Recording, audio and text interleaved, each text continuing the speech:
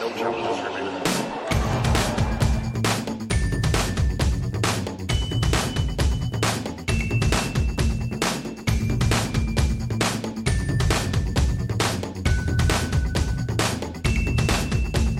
Welcome to episode 245 of No Challenges Remaining. I am Ben Rothenberg. On this week's show, we bring you an interview I did in Brisbane with Tom Hill, who is the coach now of Maria Sakkari, the player who is making her WTA Top 20 debut on Monday after a steady improvement in her time working with Tom as her coach. You'll hear Tom's sort of journey, life story through tennis from his time as a hopeful young student player at the IMG Academy in Florida, all the way to going to college tennis and working his way onto the WTA Tour as a hitting partner, and then as a coach of Danielle Collins, and then working with Maria. So it's hopefully some interesting insight and some interesting experience and a bit of the roadmap of what one path to the coaching ranks in tennis looks like right now. Here's Tom. All right, so Tom Hill, you are here in Brisbane as the coach of Maria Sakkari. Start at the beginning with you in your tennis life. At least you grew up in Birmingham, England. I've been there a couple times for WTA. What was your introduction to tennis? Well, honestly, I started playing football, soccer, obsessed with it, love it. I still follow. I play fantasy football every day. I love it. But tennis, how I got into it, I was actually playing for a football team. And I was a striker, a forward, and my coach said to me, "You know what, Tom, I think you'd be better playing as a defender." And I was kind of insulted. I was like, "Defender? What?" And so kind of me being I don't know, I was probably like 8 years old at the time, being a rebel, I was like, "Okay, that's it, I quit." And he was like, "Why are you just going to quit?" And I was like, "You see those tennis courts over there? I'm going to go play tennis."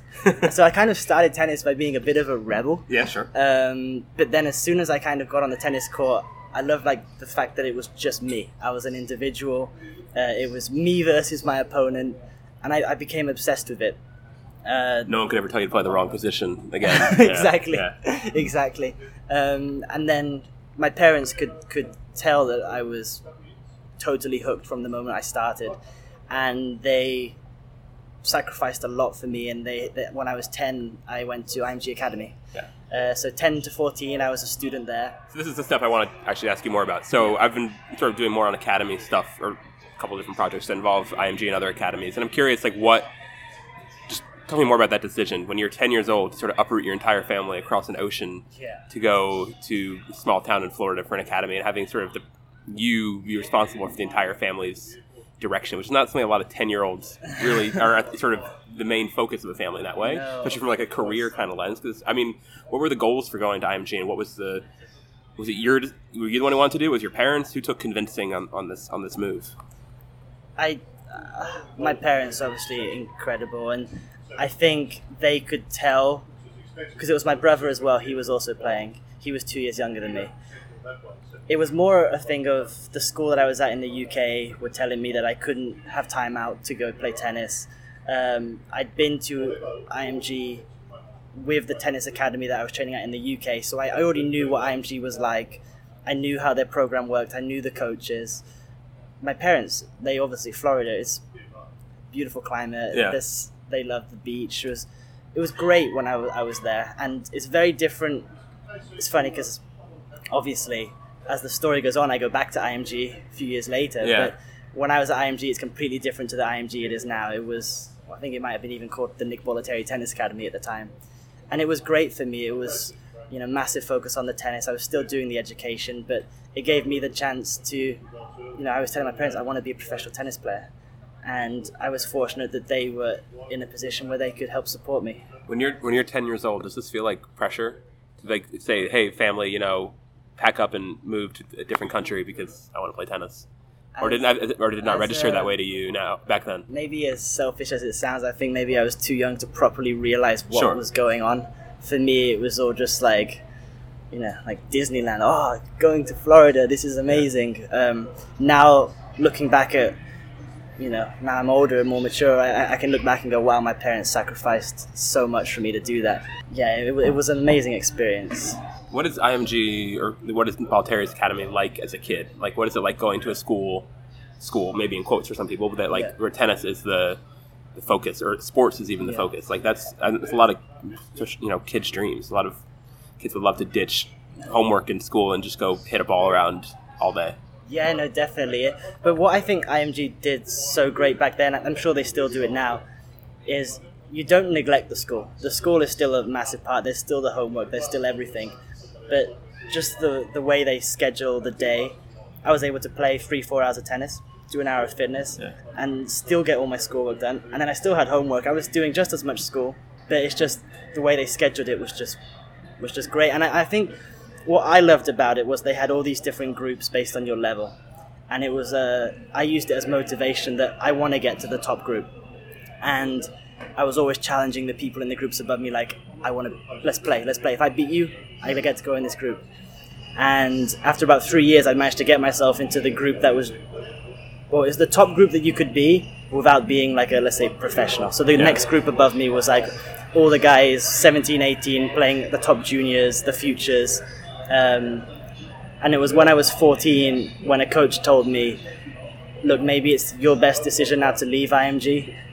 It was almost like, I shouldn't tell you this, but for your kind of progression in tennis, you need to go out now and travel, compete, and challenge yourself against the best players out there. So I moved back to Europe. I actually went to South America first. My mum is from Argentina. So I based in Buenos Aires for a little bit. And for me, it was difficult being so far away from home. Logistically as well, it's not an easy place to travel from. So I moved back to the UK. I spent some time in Spain. During this period, I was playing all the ITF juniors. And it was at the point I was like 17. I was playing futures as well. I had a few ATP points. And that's when the US colleges started recruiting me. And my mum was like, you know what, Tom, obviously you're in a good position in your tennis. I hadn't set the world on fire. I was the same year group as like Kyrgios, Kyle Edmund, Zverev, all these guys. Yeah. If they were going semis, final winning, I was kind of second, third round, maybe a quarterfinal. So I was just a little bit below them. And mum was like, go to university. If you set the world on fire at university, you can always drop out. Yeah. But get yourself an education, a degree, something that you can fall back on. And then once you got that, go and play again or do whatever you want. Yeah. I'm curious, when you were at IMG, who were like the rock star students there? Who left you like starstruck there? Well, obviously the main players were like the big professionals. Well, Sharapova was there. On the men's side was like Tommy Haas. This is like around 04, 05, or what years were this? 03 to 05, 06, around there. Yeah. Tommy Haas, Taylor Dent, all of those guys were the studs. Nishikori was actually playing juniors. Yeah. And some of the other, like Filip Krajinovic, Gastão Ilias, all those guys were, and I actually became friends with a lot of them. So it was, they kind of took me under their wing. I was the 14-year-old and they were like 18, and it was amazing to kind of see how those guys, it was motivation. Yeah. It just made you like, hey, come on, if these guys can do it, I can do it too. Was there, when you went to the college route, especially I think back probably 15-ish years ago, and there's probably, or less than that actually, you're only 24 now, right? 24, so 7 years ago. I don't know how much like stigma there was around college tennis in terms of, especially coming from outside the US, if it was seen as sort of like giving up on the pros. And I'm just curious. I mean, maybe at that point, 7 years ago, I guess like John Isner was already kind of a tour player, was making noise as sort of the best college guy to go 4 years anyway, in a while. What was the decision like for that? What did you expect? Do you feel like you were sacrificing going to college in that way, or from a tennis perspective? When I was kind of 15, 16, starting to kind of rise in the rankings of the juniors, I did see college as college. If you only go to college if you're a failed tennis professional. Yeah. Because there weren't enough players that had gone into college and come out and had amazing careers. Obviously now you've got Isner, Anderson, Cam Norrie, all these guys. But as I got to about 17, 18, I started to kind of realize that, the college tennis level it's high and it's only getting higher. It was then when I was like, you know what, let's give it a try. Yeah. And honestly, it was a great decision because for me, looking back, I now have a marketing degree to fall back on if I ever wanted to use it. Yeah. And it's tough to say, but I believe if I had gone the pro route, I would have maybe been at around 3, 4, 500. So I couldn't make a living in that, and then I'd be kind of, what do I do now?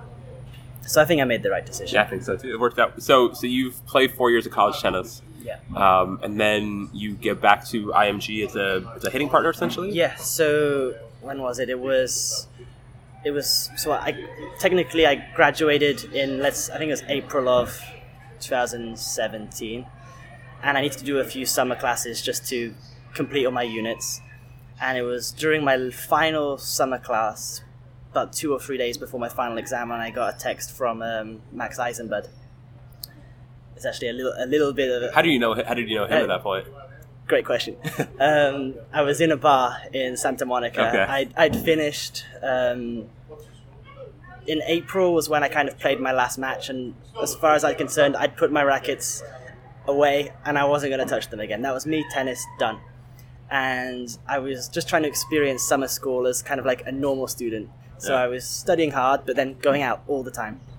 And I was in a bar. It was just closing, and an old teammate of mine bumped me on the shoulder. It was like, and we just started chatting. What are you going to do, and what are your plans? And I was like, I don't know. He's like, well, there's this agent who keeps contacting me to hit, but I don't want to be a hitting partner yet. I still want to try and play on tour.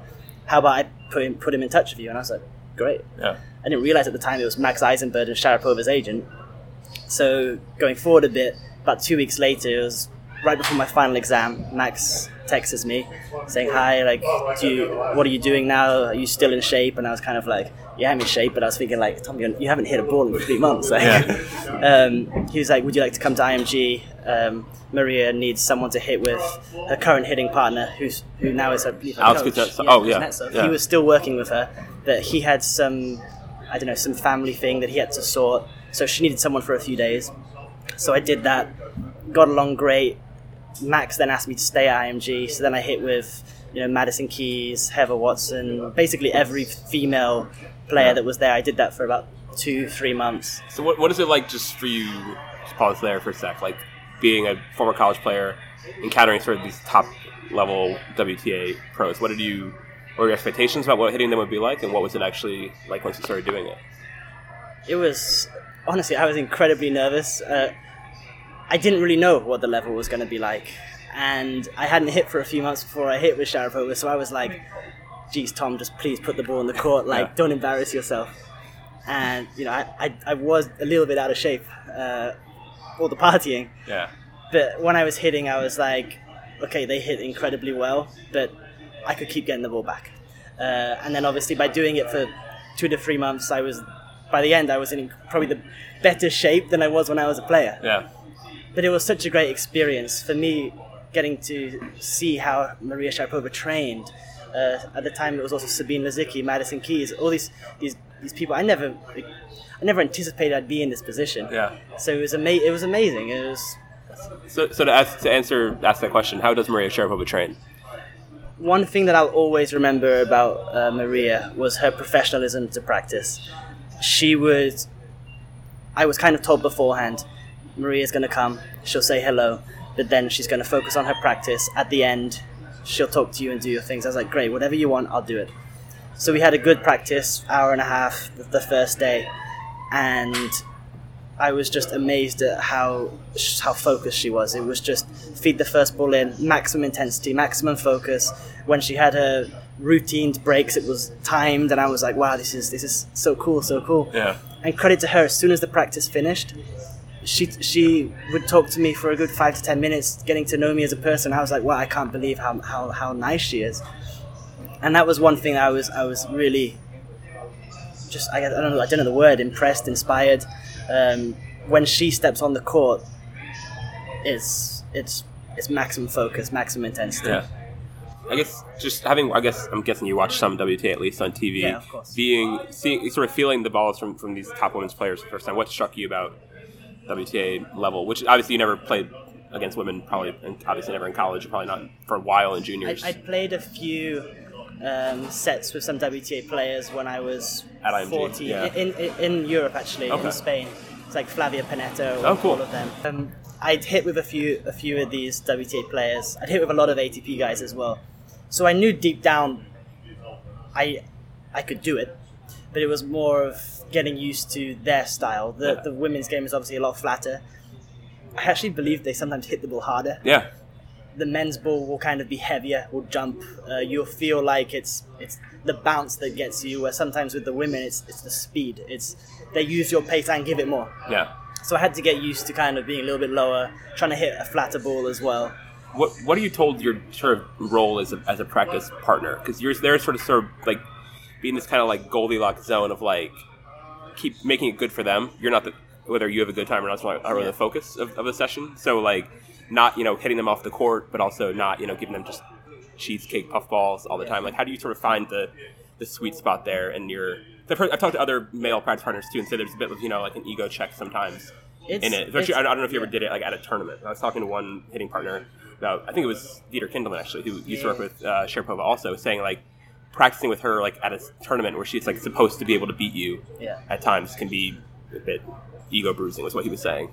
Yeah, to be fair, from the moment I started, I always had a mindset of I'm helping them, I'm working for them.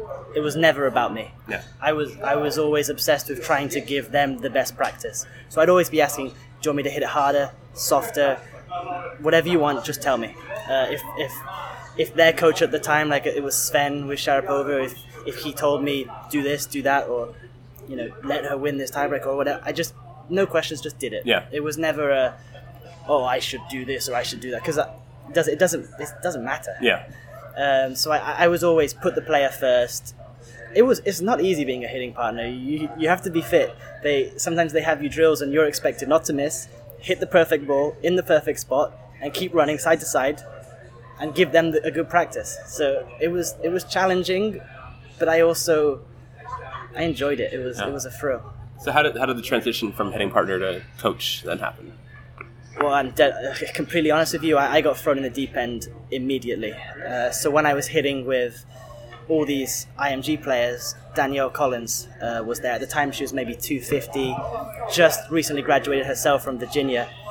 She wasn't an IMG player or signed athlete, but because she's from St. Petersburg, they allowed her to use IMG Academy facilities. So I would kind of, whenever I wasn't hitting with an IMG signed player, would help Danielle out and her coach. And I really clicked well with Danielle. We had great chemistry. We'd have really fun practices. I tried to give more input in those because her coach was Sasha Byen flossing in the window. For those of you who can't see this, trying to distract me. He really distracted me good. Yeah. So you're hitting with Collins, and then she sort of says, "Hey, I like this. I like you. Let's." So she had her coach that she had in college, and there was some reason, I can't actually remember, maybe a visa or something, he couldn't help Danielle going to 2 tournaments. And this was at the time when my student visa was about to end. I couldn't stay in Florida anymore, I had to leave the country. So timing was amazing. Danielle said, can you come help me for these 2 tournaments? Which were out of the country somewhere? They were in Japan. Okay. They were her first 2 WTA events. The 2 in Tokyo. A few years ago, they had like back-to-back. Little Tokyo and Big Tokyo. Yeah, exactly. Yeah. And so I went to those with her. And Danielle basically told me, look, I have my coach, but if you see anything, tell me. Whatever drills you want to do it. I just want you to kind of run it. And I was like, okay, I'll give it my best shot. I did tell her beforehand, like, this is my first trip. And she was great. I did those 2 tournaments. Had a lot of fun, and Danielle played well. But then obviously she still had her normal coach. As soon as I did those 2, she went back to Florida, reunited with her coach. I went back to the UK, and that was me kind of thinking I had my your fun. I had my fun hitting with these pros, and now it's time for real world. Use that marketing degree. Well, I was actually applying for law school. Okay, there you go. Even less fun. That's good. Yeah. So I was trying to figure out if I should get a job in advertising or marketing or go to law school. I was actually doing like bartending and waitering just to try and make some money, because at the time, like, hitting IMG, I didn't make a penny. It was all for free. They didn't pay you? All for free. You had slave labor at IMG? Why would? Sorry, got hung up on this. But why would you not get paid for that? You're providing them a service. Yeah, I was kind of. Max did offer me money a few times. I turned it down. Why? Because I didn't want them to feel like I was doing it for money. I was doing it because I told them I wanted to try and get a hitting partner role with a player. Okay.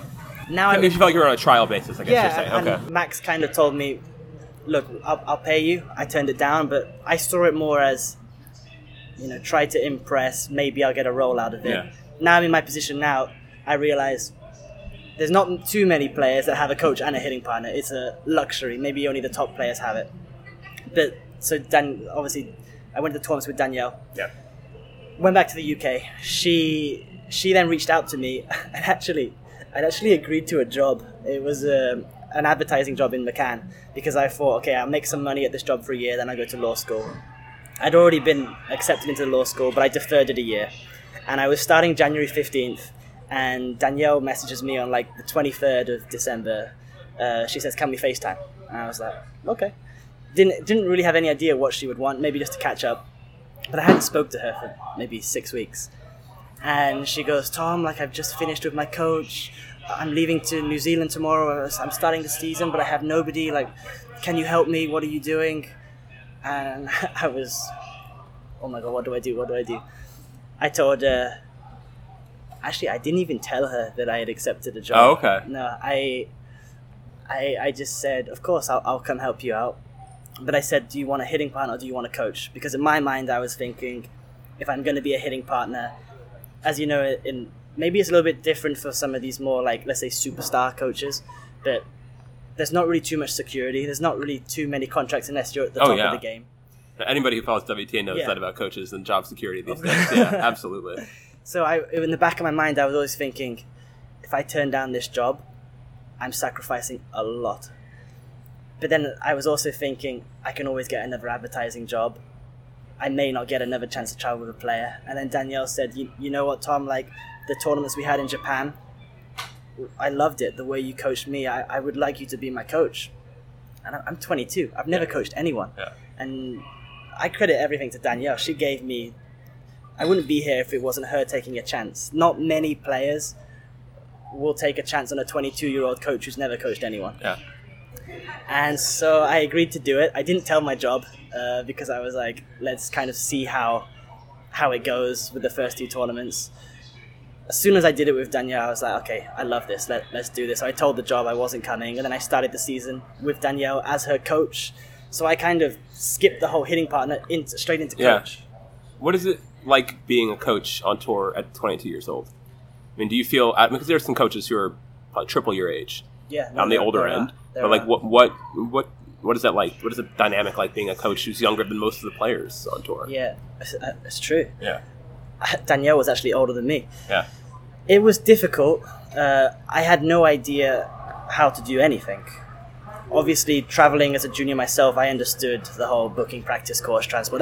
That's easy stuff. But it was the more running practices for a top professional athlete. Even though Danielle at the time was maybe like 190 in the world, she was still a top player, and I saw potential in her that a lot of people didn't see. But I believed in myself from the beginning. I was like, Tom, just stick to what you believe in, make sure the chemistry is good, make sure she's happy on the court and off the court, and just give her the best practice. Try to see what you see in her game. And at the time, now I can see things a little bit differently as I've had the chance to learn from other coaches.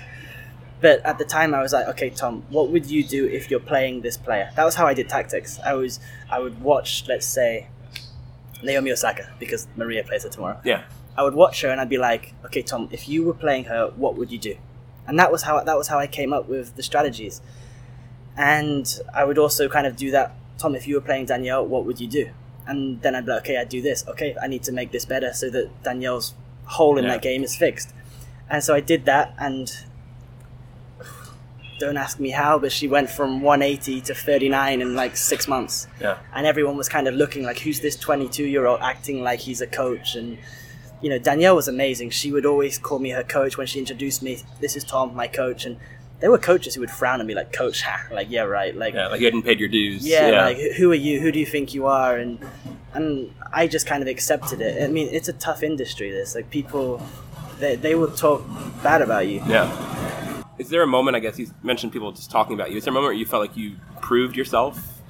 Or did you ever feel that way? I never felt like I'd proved myself. I with Danielle, I always felt like people were. It's interesting because Danielle probably proved herself in that run where she had her Indian Wells and Miami run where she flew up the rankings. Yeah, I mean, but it doesn't. You don't think it carried over to you, also? I was always scared that this could end at any moment, and if it ends, who's gonna take a chance on me? It's a really I always felt like people were looking at me in weird ways. Like nobody would arrange practices with me. If I'd ask any player, "Can you practice?" it was no. Because they would be like, who is this guy? Yeah. Who's this little kid asking for practices? And at the time, Danielle, before she had the big run, they were thinking, I'm not going to hit with her. You know how it is. So it was difficult. I honestly felt like it was me and Danielle against the world. And I loved it. I accepted it. And I was like, always telling Danielle, like, you can do this. Like, we can shock the world. We can prove to these people that I am a great coach and you are a fantastic player. And I think we just kind of had this contagious energy between each other, and it worked. I mean, in that run, like, I remember the big win I remember in that run was Danielle beat Venus Williams. Yeah, it was like quarterfinals. Miami. Yeah, quarterfinal Miami. That's like the sort of definition of like establishment player. Yeah. I guess what was that like for? How does that feeling of beating a player who's future Hall of Famer, 7-time Slam champ like Venus? What is your pride in that as a coach? How does that compare to your pride in your own playing days? To be honest, beating Venus was incredible. That was the one match where my phone started blowing up from all my friends. Like, wow, how did you do that? Like, but all of the wins went from Danielle won Newport Beach. She beat Ayla Tomljanovic in the semis. That was the first win where I was like, that's a great, great win. And then, when was it? In Indian Wells beat Madison Keys. Yeah. That was also to me like a big, big win. And I think what really helped Danielle in that match was I was telling Danielle for the good 2 days before that match, you're going to beat Madison, I promise you. And she kind of was a little bit like, no, like she's so good. And I was like, I've hit with her, I know her ball. I've hit with you, I know your ball. You can do this. And I was just trying to get this confidence, this mindset that she could. Yeah. And it was funny, when she beat Madison Keys, the first thing Danielle said to me was like, wow, you were right. Yeah.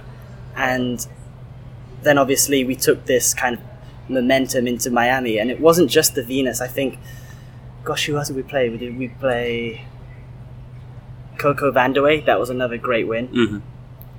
I feel like we played Monica Puig, but maybe I'm confusing years. Could be. I don't remember, but there was like 3 or 4 really good wins during that tournament.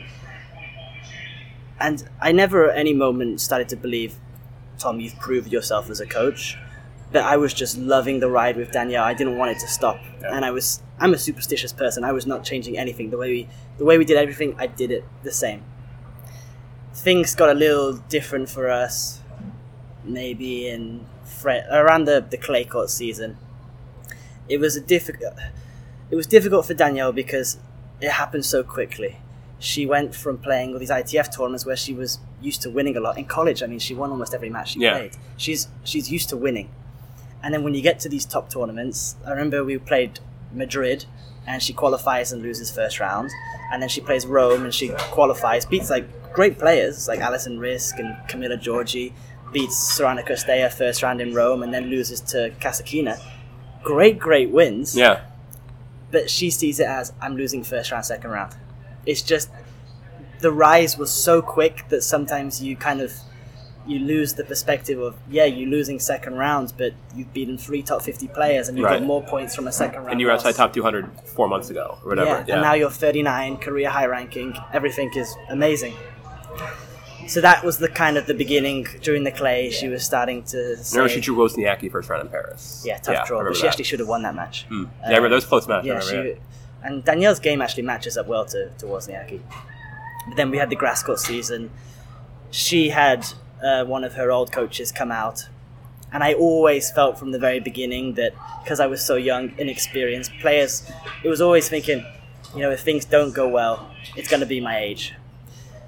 And she brought out her coach, and he's a great guy, Scott. And we finished Wimbledon, and she lost, I think it was third round in Eastbourne to Kerber, but Kerber on grass is such a tough match. Yeah, Kerber won Wimbledon that year, I'm pretty sure. Yeah. And then we lost to Mertens first round at Wimbledon. These are tough draws. So we stopped, and that was when I was like, proper panic mode, like, what is going to happen? 24 hours later, I get a message from Lawrence Frankopan, Maria's agent, saying, "Do you want to be a hitting partner?" Maria Sakkari's agent. Yeah. Yeah. Do you want to be? I actually wasn't a hitting partner. They called it assistant coach, and I was happy to do that because at this point I didn't know if I was going to get anything else. I actually had a lot of offers. And so you had split with Danielle by that point. Yeah, as soon as the last match at Wimbledon, Okay. Split with Danielle. How soon after that match?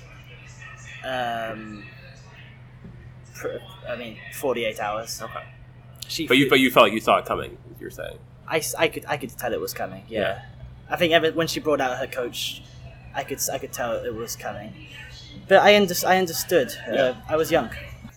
So you get Sakkari as an assistant role. Yeah, so it's assistant role, and to be honest, I had a few offers from players like around 100, 150 to be a coach. But then I had Maria at the time; she was like 48 in the world to be assistant coach, and I was just like, I feel like this could be. Had you met her? Did you know Maria Sakkari at all? Yeah, I actually met her mum in Miami. Angeliki was trying to get tickets because they had a lot of people coming, and Danielle, it was always just me and Danielle. That was the only people ever. And so Danielle had many tickets, and I just said to Angeliki, "Here, take 2 tickets." So she kind of met me that way. And then in Rome that same year, I was just at night walking the street, and I saw Angeliki and Maria, and Angeliki was like, Maria, this was the guy who gave us the tickets, and they bought me an ice cream in Rome. That's nice. But that was the first time I ever talked to Maria, and obviously seen her play a lot. But yeah, and then honestly, being the assistant coach to Thomas Johansson was the most amazing experience I could ever have. He's such an incredible guy, such an incredible coach. I learned more from him in the 3-4 months than I think I would have learned ever just being by myself. I still talk to him every day, even now. I call him my mentor. Yeah. I can't say enough good things about Thomas Johansson. What made him such a good coach, or what made him such a good mentor? Just the way he saw the game, the way he had respect. Like, I didn't deserve any respect. I was this 22, 23-year-old guy. I was brought in as a hitting partner, let's be honest. Yeah. They just worded it as, assistant coach just to kind of flatter me. Although he might have been traveling full time, I guess, was he? He was doing 25 weeks. That's a fair amount, they told me, you'll do the weeks that he won't do. But it was always through him. I was never giving strategies myself. It was, I talk to Thomas, he gives, and then I give the message to Maria. Yeah. But Thomas, he let me kind of do a lot of things myself. It wasn't like it's my way only, but he would always talk to me. He was always in charge, and I respected him always like that. But just the way he kind of would involve me in conversations, I never felt like it was him versus me. I felt like we were a proper team. And even now, if I say, send him a text, Tompa, what do you think about this? He'll tell me. He's that good of a guy. Yeah. He really is. So what has it been like working with Maria now? How different is it? How different do you have to be as a coach? And I guess when also did you take on more of a head coach role? Yeah, so I did a 10-day trial in Athens. Pretty much, I flew to Florida. I stopped with Danielle in Florida, then flew back to Athens. I did a 10-day trial just hitting with her. After the first 5 days, it was just me and Maria. Then Tompa flew out to kind of meet me, make sure the team would all work together. And I then flew with Maria to San Jose. Tompa was coming, Montreal, and San Jose was a Cincinnati. good tournament for her. Yeah. Yeah, made the final there, right? Amazing. I think I may be wrong, but I think it might have been her first I think it was. final. I can't remember. I actually played Danielle in that tournament. Oh, that's right.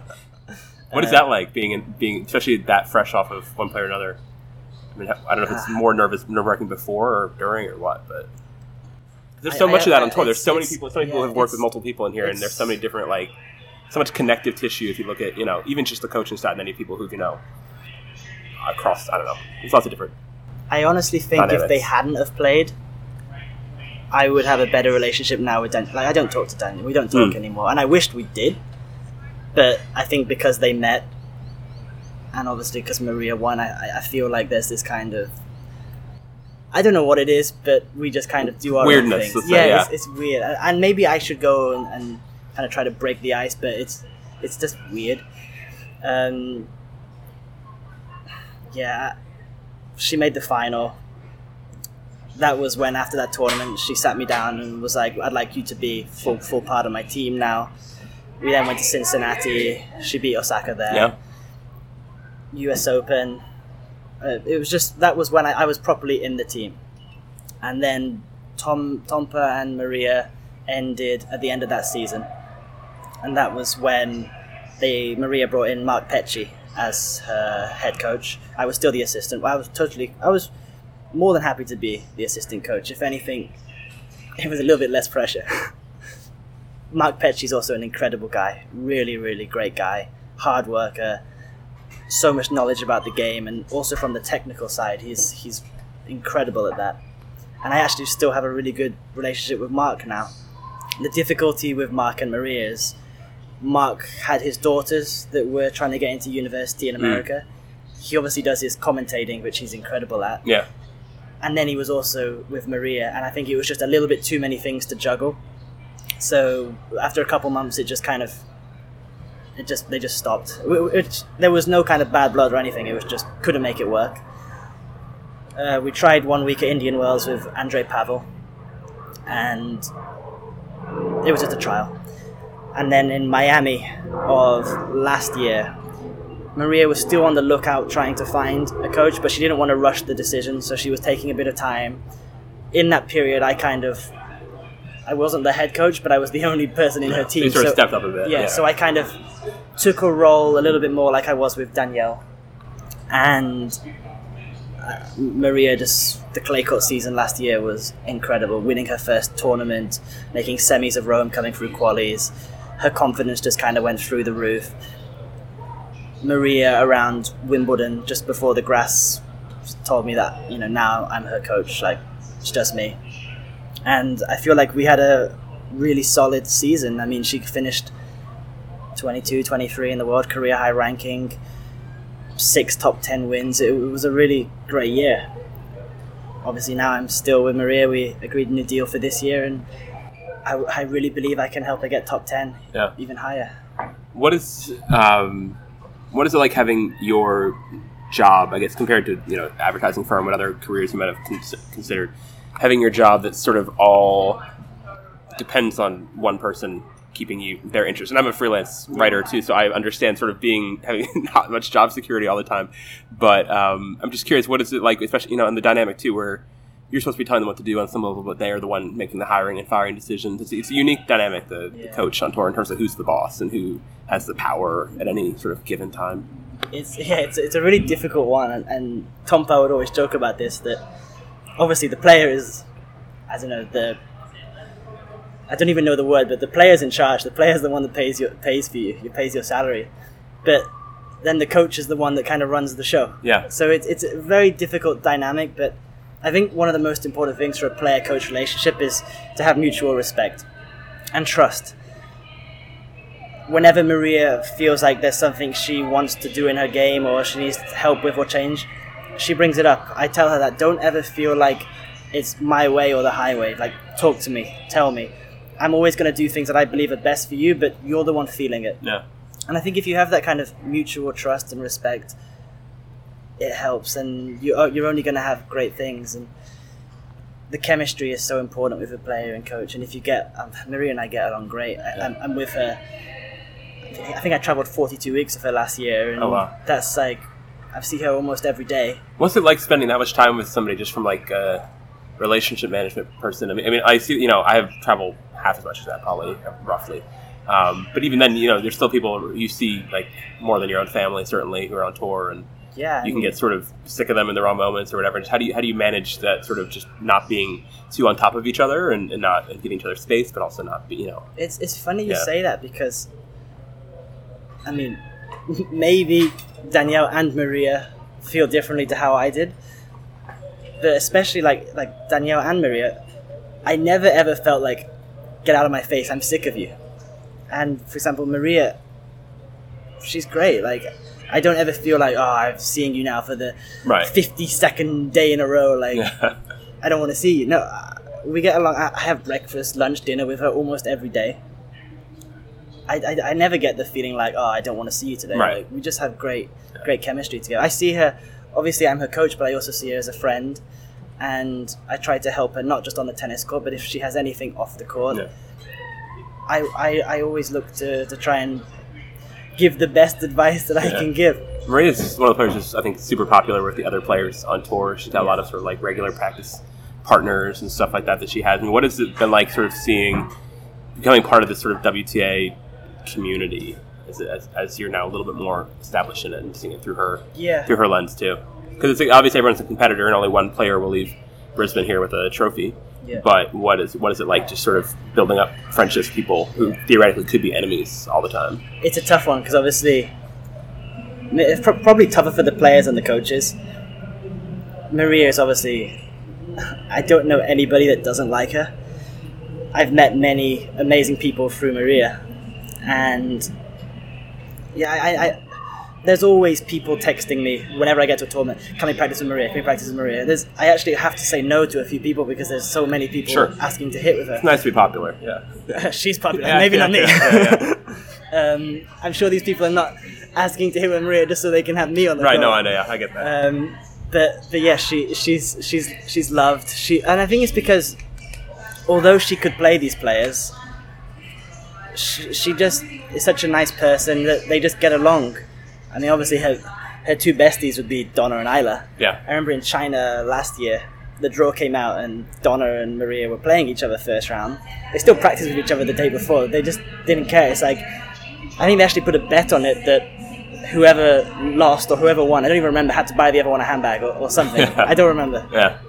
But they see it as they're great friends.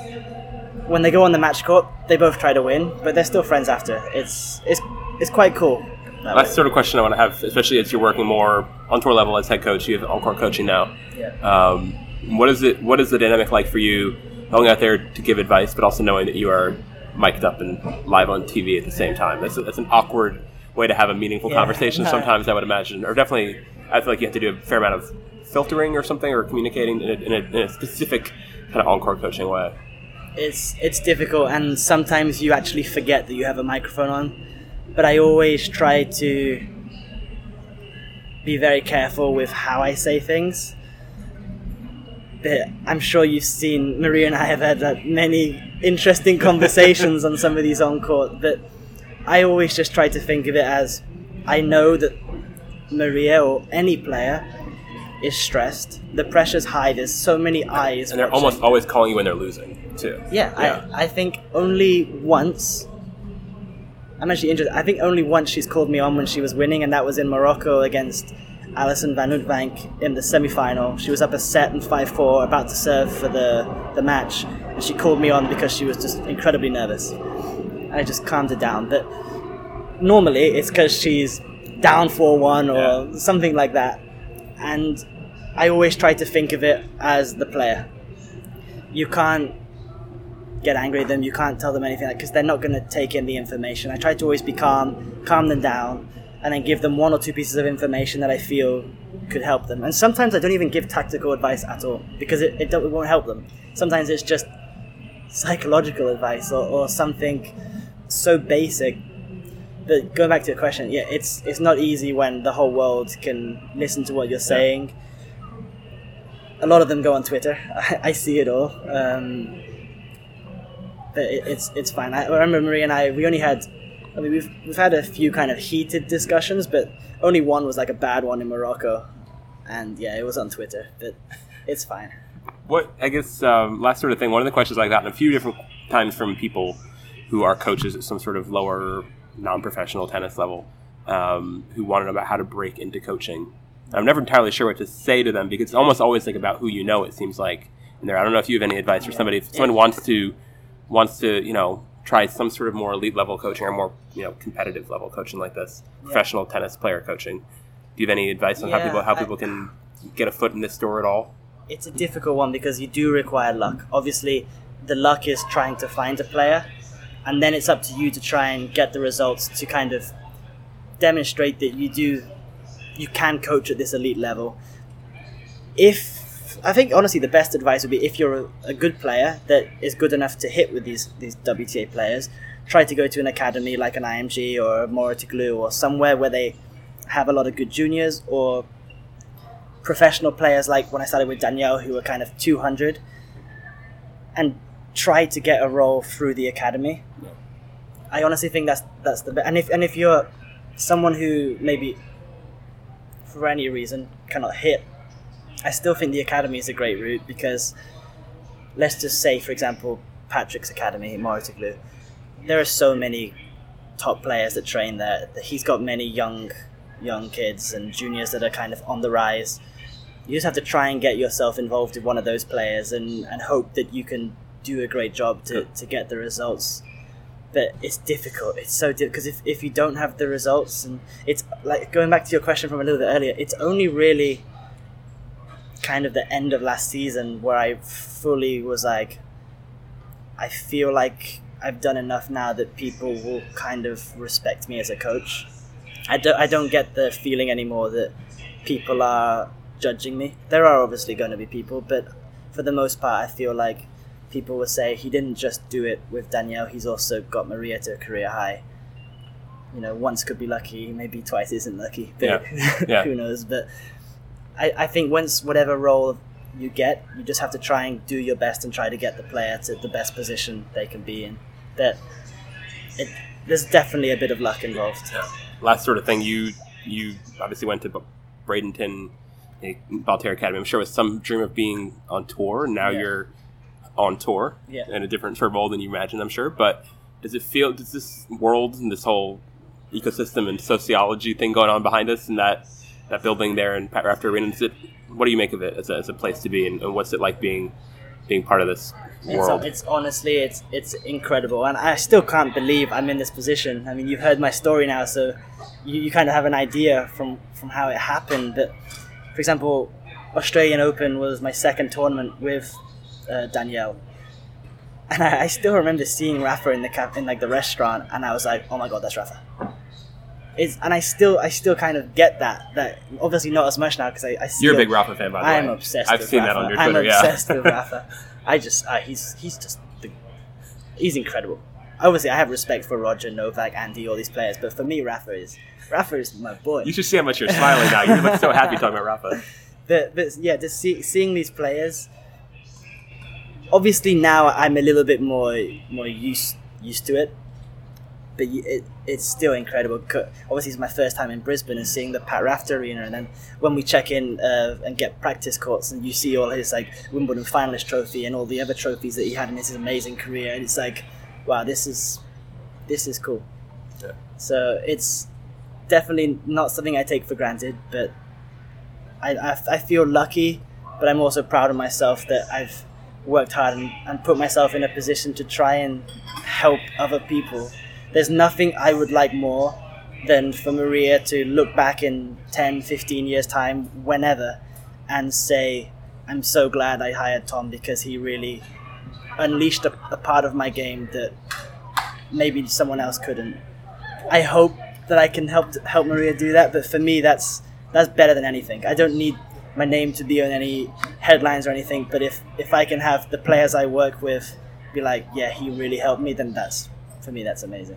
This has been amazing talking to you. Thank you very much, Tom, for coming on. Thank you so much. I really enjoyed it. So thank you very much, Tom. You can follow Tom. He is at @Hill_Thomas on Twitter. You can also follow NCR on Twitter @NCR_tennis.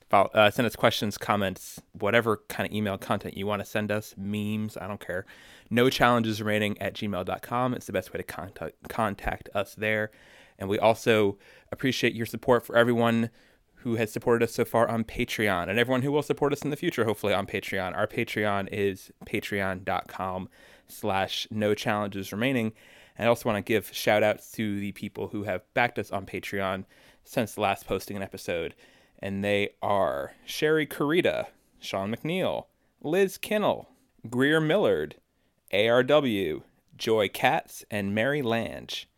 And then there are our Slam Champ backers who get shout outs on every show: Chuang Nguyen, Betty, and Jonathan Weinbaum. Thank you very much for listening to NCR, and we will see you next week. Bye, guys. Shake it up,